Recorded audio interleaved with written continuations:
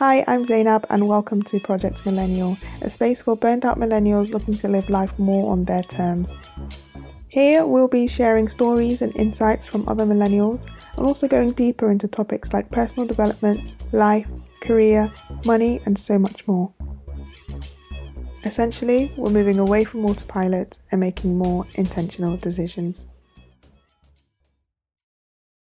So my next guest is Sutra. So Sutra is a Ghanaian and British artist and medical doctor based in London. She's a multi-hyphenate with creative work that explores the art of storytelling, which she presents through her music and her literary work. She has released 2 music projects and a book of poetry titled Marrow. This is among many other accomplishments that we'll talk about in this episode. Currently, Sutra is a practicing A&E doctor in the NHS. I really hope you enjoy this episode. Hi, Sutra. How are you doing? Hello. I'm very well. How are you? I am great. So we'll jump into it straight away. Can you tell us a little bit about your medical journey? Yes. So I am currently an F5 as of August. I finished medical school in 2016, and then I did my foundation training in Nottingham. And after those 2 years, I moved back to London. And in my F3 year, I was a clinical fellow in emergency medicine at King's College Hospital, which funnily enough is the hospital I was born in. I always say this as like a fun fact. No way! Yeah. Gang, gang, gang, gang, gang. So yeah, that was a really cool, I applied to it and I was like, oh my gosh, I don't know if I'm going to get it. And then I got it and yeah. So did that, and then afterwards I jumped into a master's degree at Imperial, which I've only just finished last month. So yeah, it's been a busy 2 years since my foundation training, and here I am just locuming at the moment and applying to specialty training. So Was that yeah, always that's my journey. was that always your plan to take sort of those 3 years out? Yes, it was. By the end of F2, I was completely burnt out. I'd say by the start of F2, really. I really loved my F1. I was with an incredible group of people. I was working at an incredible hospital. It was challenging as all F1s are, but I loved it. I loved the adrenaline and the learning new things and finding out my strengths. But my F2 required me to move out of the city into the sticks, basically. And so that was a less enjoyable experience. And it was, more difficult kind of balancing that with a difficult rota, with not much to do socially. And yeah, so definitely in my F2, I was like, oh gosh, I need a break. I really do need a break. And I hadn't had a gap year before med school, so I'd just gone straight into it from A levels. I'd been doing the 6 years, all of that, and so I knew I wasn't going to apply when all my friends were applying to like GP or whatever. I was like, no, I'm going to sit this one out. I didn't think, to be honest, I have so many interests outside of medicine that there was always a chance that I would pivot or leave. So for me, it's more surprising that I'm applying to specialty training now. And it's also surprising to me that I did a master's because, I love to learn and that seems like a good fit, but I didn't think I'd find something within science or within medicine for me that would suit me and all my multiple interests. So it's been an interesting journey for sure. Yeah. So you applied, you did masters in communications, is that right? In science communication, yeah. Could you tell us a little bit Yeah. about that? Yeah, so science communication I'll tell you how I heard about it. I was working and there was a friend of mine who was locuming. She wasn't my friend before she came there, but we became friends. And she was doing this master's program and saying, Imperial have this thing and it's this degree where you get to be super creative, and the more creative you are, the more they want you. And it's studying communication, so all aspects of human communication and interaction, from storytelling through radio, film, documentary, museum and art curation, to things like government policy, scientific research and ethics, philosophy, all of that, all aspects of human thinking and thought processing and communicating that, to the audience and back and within the science community. That was what this degree was. And I was like, okay, well, I'm going to look into it. I'm in the middle of my clinical fellowship and I might go into A&E training. I might not. Why not? Let's have a look. And I looked at the specifications. It's a 1-year program full-time, or 2 years if you do it part-time. And I thought to myself, could this happen for me? Really? Really? But it just sounded like this thing which welcomed creativity, and that was a very new thing for me. I have all these other passions. Well, I have all these passions, I'll say. Medicine hadn't been a passion for me. And my passions were in music, in film, in storytelling, and in people, in bringing people together. And so it seemed like a good fit, and I applied just at the very last minute, and I had my interview, and I wasn't quite sure what I was going into. I just liked the sound of it, and I liked Imperial, and I was like, why not? And from the first day I started there, I knew it was the right thing for me, and it's been life-changing. So That's amazing. yeah, That's really it's been good. good. So Yeah. the whole year, I mean, did you do it for a year or 2 years? Yes, I did it full time. Crazy, I Okay. know. I did it full time whilst working as a locum as well. So I left my job, my clinical fellowship. I didn't renew my contract after the 6-month initial period I'd signed on for, and I started the masters that month, I think, or the month after. Yeah. So what do you think it's sort of given you now that you've completed it? Oh gosh. I think doing the masters opened my mind up in ways that it had, I'd say it had become less open to. Medical school for me started off really great, really fun, really exciting. And I think at that time, I know things have changed now, but at that time, doing anything outside of medicine wasn't very welcome. People didn't really have that ability to think laterally and outside of the box in terms of a medical career or what a doctor looks like or does. And I remember during medical school, I had a blog, I was gigging, all sorts of things, and a consultant on one of my placements sat us all down and was like, okay, so what's everyone's, hobbies that they do, icebreaker or whatever. And everyone had their little, I play rugby, whatever. And then I go with all my this and that and this and that. And he was quite critical. He was like, medicine should be your everything first and foremost. I think these things should just be hobbies. Like, he was quite critical. And this is not someone who was like a supervisor or who knew me or anything like that. And particularly at that time, I really cared what people said. I had my own self-belief when I went into medical school, but by the end of it, I had a shrivel of what I'd had before. It was this constant hammering to try and get me to look like and be like everyone else, which I wasn't. And what my master's program did was it gave me an experience of academia which was different from my medical school experience, where I was accepted for who I am and encouraged as I am and kind of pushed to be better than I was, not just medically or scientifically, but also, holistically.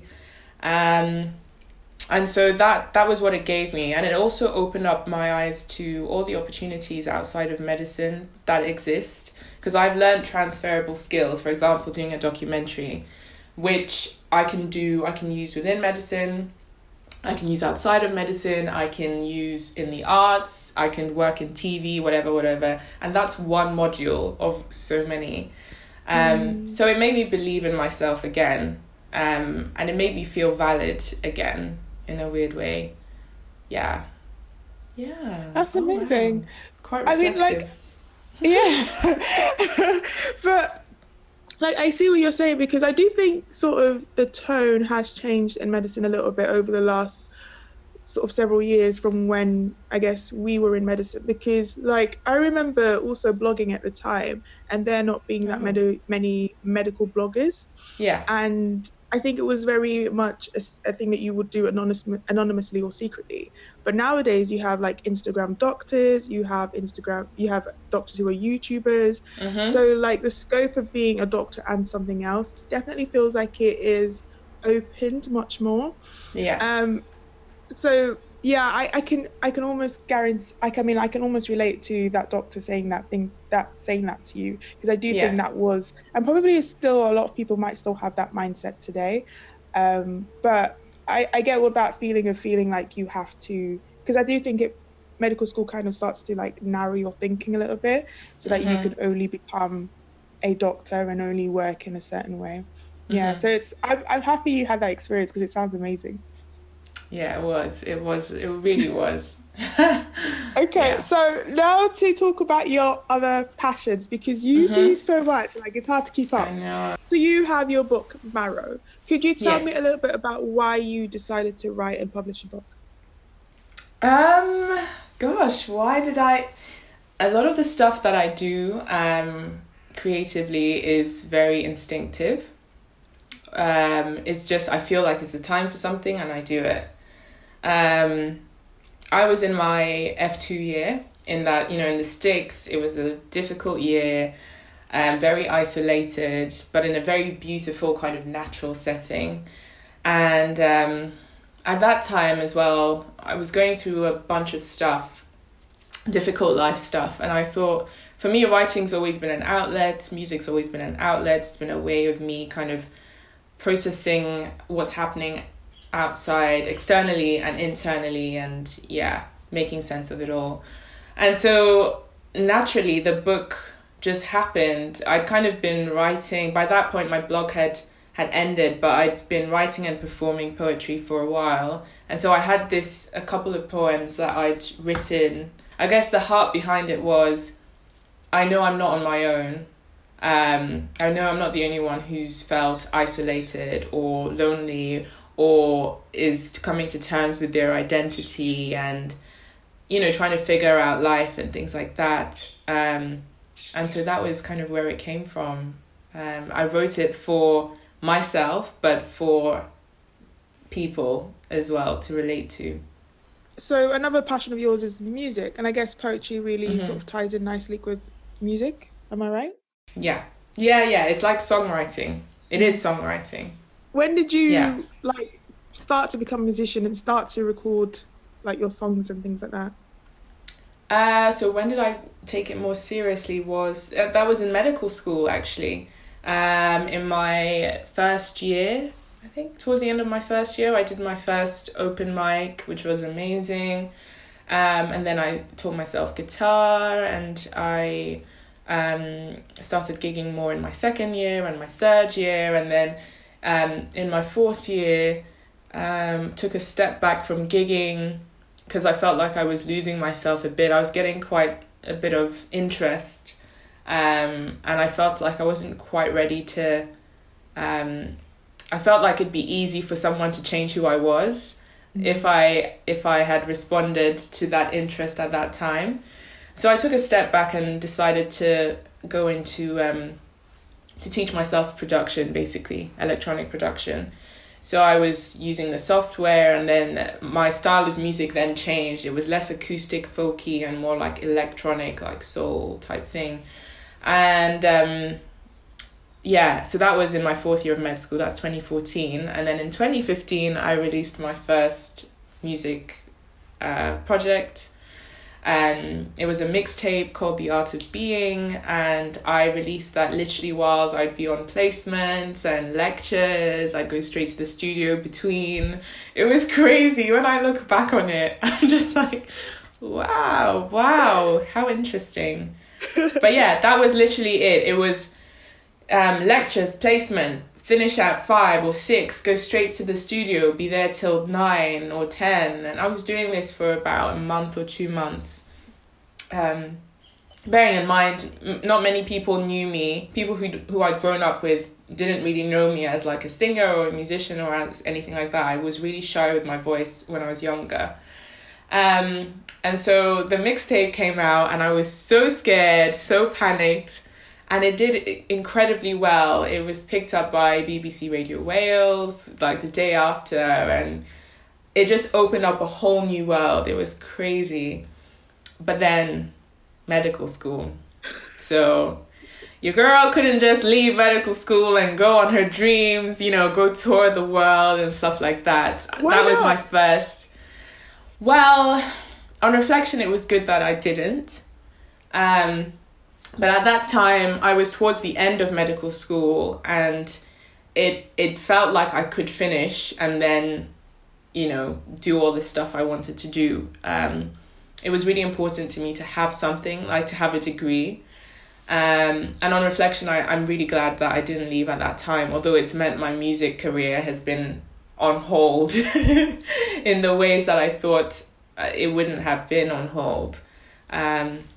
Yeah, it's really a blessing, especially with COVID and stuff. You know, if I wasn't a doctor, if I was relying on an alternative source of income, you know, it might be a lot more difficult for me to have that freedom to make my choices. So, So I guess now you have more leverage because you have the degree, you can locum, and you can also do this as well. You can also do your music as well. Yeah, you know, we were saying before we started this that I'm off Instagram detoxing, and it's for clarity. Social media for me just really fuzzes things up. And one of the things I've been clear on is that I haven't had the time to do the things that give me life in the last couple of years because of medicine, and it's been really frustrating, and it was enough for me to leave the profession quite recently actually. But now I've done a complete U-turn where I'm convinced that I can try and make this work for me, make medicine work for me. And I think it took the pandemic to help me view things that way. So I've actually just applied for specialty training, GP training actually. I was a complete snob with GPs. So I'm sorry if anyone's a GP watching this. I'm about to be one of y'all, maybe.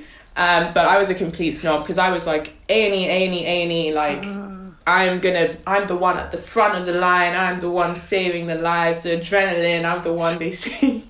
It was very narcissistic. But then I realized that actually I need work-life balance, and for all that I want to do, it makes sense to have a career like GP, which offers you so much, as well as work-life balance. So that's a plot twist. Didn't expect that. That's really interesting because I was watching Dr. Alex's YouTube channel, and he's actually made the same decision. Oh, has he? Yeah, so he was very much an A&E person as well, but he's decided to apply for GP training. And I think I think the way that NHS is set up right now, like GP training or just being a GP gives you so much more flexibility, and with flexibility, more opportunities. And when I was working, there were so many GP registrars who were acting as middle grade A&E registrars. So you really get like the best of both worlds, I feel.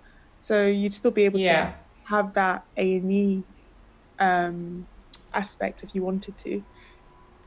Yeah, absolutely. And I think I was very close to relocating. It was going to be leaving medicine, pivoting into something else, and leaving the UK actually until 3 days or 2 days ago. And I think... Can you tell us a bit more about that, please? Well, before... So I was... I'm Ghanaian originally, and for me that's where I feel even more connected, and I really wanted to try living there as an adult and see you know, how that would shape me. And I felt like I wasn't growing in the UK. That was the biggest thing for me. I felt like I got to a point where I wasn't growing anymore, and for me growth was important. So I was considering doing that. But then with how, as uncertain as things are right now, with economies, with jobs, with the state of the world, with travel, it just makes more sense to kind of wait and to position myself in a, you know, better, so that it's easier for me to move and makes more sense to move a bit later on, you know. So let's talk about pole therapy. Could you tell us the aim of pole therapy and what you wanted to achieve with it? It's a digital social wellness space. It's this community on Instagram where we get to talk about difficult topics, where we get to have educational sessions on things from mental health to identity to just life, really. But in a way that's informal and in a way that feels familiar, and in a way that challenges people to think differently or to think more deeply. Pole therapy was a thing I started in my F2 year. There's a lot of stuff that comes out of being isolated or being isolated or going through like a difficult time, or, you know, there's a lot that happens from that. One of the things was I realized the importance of community. It wasn't a new realization, but it was like a deeper understanding of its importance. And so I started having these sessions on my personal Instagram page where I'd spark conversation on topics I thought were more important than, you know, what coffee do you like, or what's the latest fashion trend. These are all important stuff, girl. But I felt like there were deeper stuff that were getting swept under the rug on social media.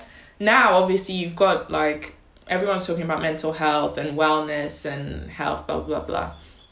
But we're talking back in 2018. It was still pretty new to be talking about those things on an extensive platform on social media. So I started on my own page, and I'd start like talking about, I don't know, grief or grieving. And I figured a good way to get people to interact or respond in a safe way would be to have polls. So there'd be questions, or there'd be things like, have you ever felt this way? Or, you know, do you think this way? And there'd be a simple poll, yes or no. And so people would have the advantage of being anonymous to everyone else. I obviously could see who they were, and whether they were part of a majority or minority in the ways that they think. One of the issues or one of the difficulties with mental health, or just generally with being, is that we tend to think we are the exception in our struggles or in the ways that we view life, or the ways that we process things. So pole therapy, what it did or does is it was able to remind people that they were part of something bigger, and that their thinking wasn't that different from everyone else. And so that's how it started. And then in 2019, it gained traction on my page. And in 2019, I decided to give it its own kind of Instagram platform, rebranded it and stuff like that. And yeah, that was how pole therapy came into being. With how things have been, with how busy things have been this year, it's had to take a step back in the last 2 months. Mainly because I was doing it all on my own. For the most part, and whilst I was doing my dissertation with my master's degree, it was like, this is too much. So that's currently on hold until the end of this year, and then hopefully we'll be coming back bigger and better on social media. Yeah, very interesting. That's it. Anyone who wants to check out pole therapy, it is at poletherapy.com.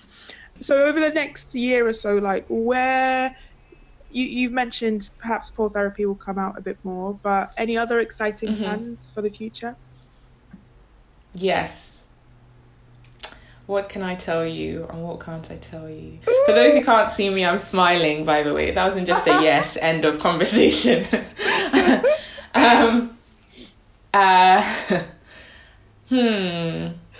Well, I can give you little bits. I'm relocating to Ghana next month until I start GP training towards the end of next year. There's a lot more I want to do creatively. I want to get back to my EP came out in 2018, and it's time for the next project, so my third one. I'm going to be working on that in the new year, and working on my second music film. My first one came out in 2018 during my F2 year, by the way. That was fun. That was really fun. I've grown a lot since then, and I don't think we've talked about my music film or my filmmaking yet, but it is something that's more of a newer passion of mine. And I'm hoping to explore it more this year. Next year, I mean, not this year. I don't think I knew that you did filmmaking. Okay. Okay. I did. I have a music film that came out in 2018 from my songs that were on my music project at that time.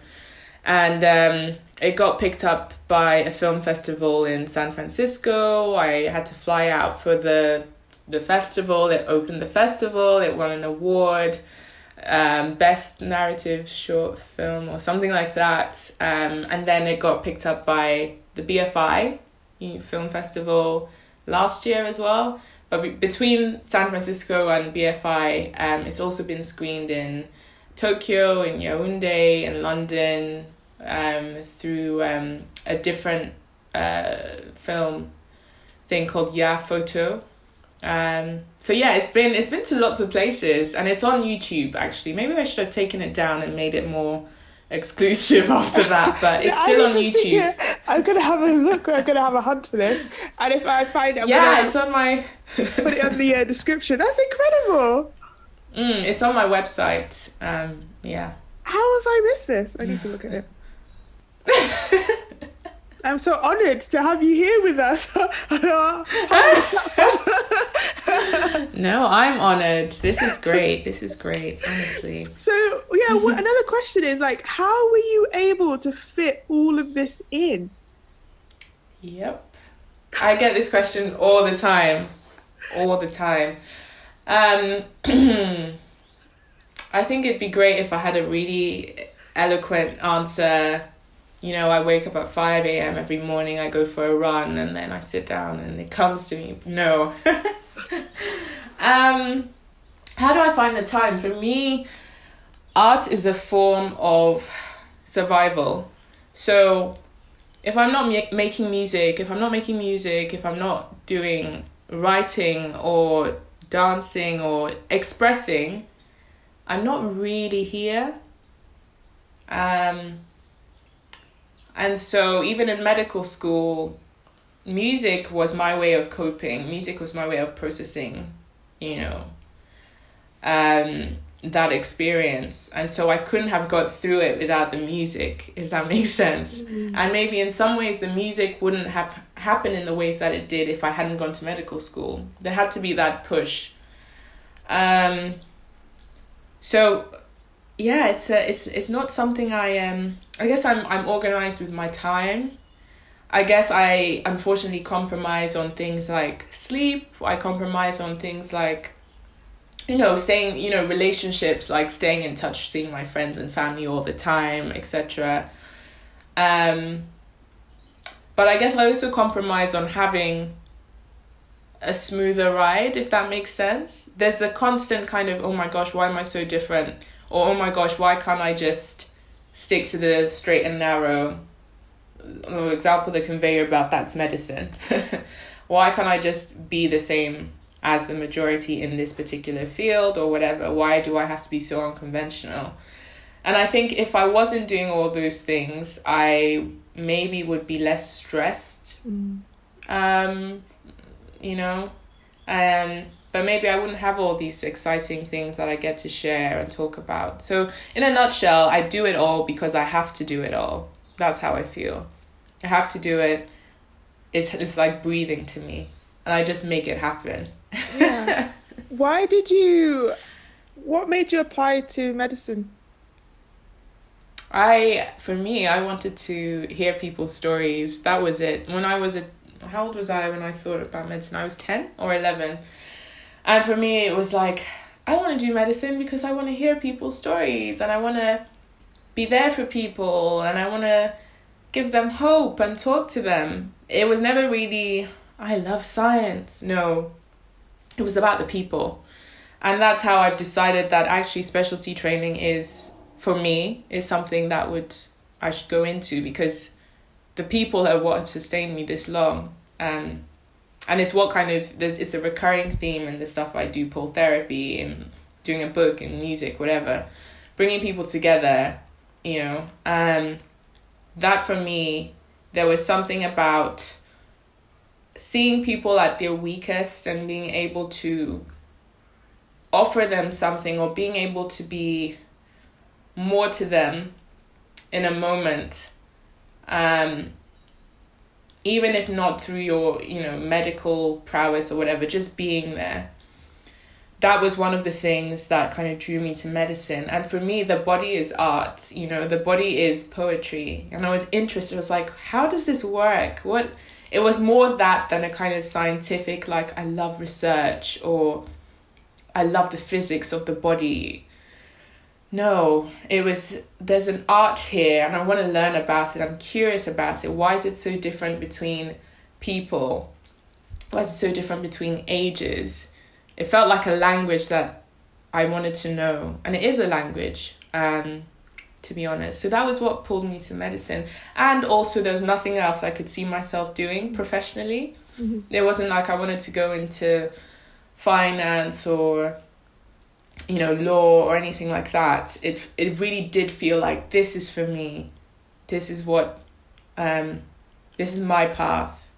And even though that certainty changed over the years, I've come all the way 360 back to it, to that realization that this is for me. Mm-hmm. And I'm going to keep going with it. Was there something that made you come back to that realization? Again, I think it's the people, you know. As I've been a locum, I've realized it's not for me. I need that sense of connection, like belonging to something. Not just belonging to a hospital, but belonging to a unit, a team of people that do something for a particular, you know, group of people or whatever. I don't think that awareness ever went away completely. It just went to the back of my mind instead of the forefront. Yeah. Yeah. Thank you so much for that. No worries. I hope that made sense. I don't think I've expressed it like that before. Thanks so much to Sutra for coming on. I hope you enjoyed the episode, and I'll leave all the links to Sutra's work in the description part of this podcast episode. Let me know what your biggest takeaways were, and I'll catch you in the next episode. Bye!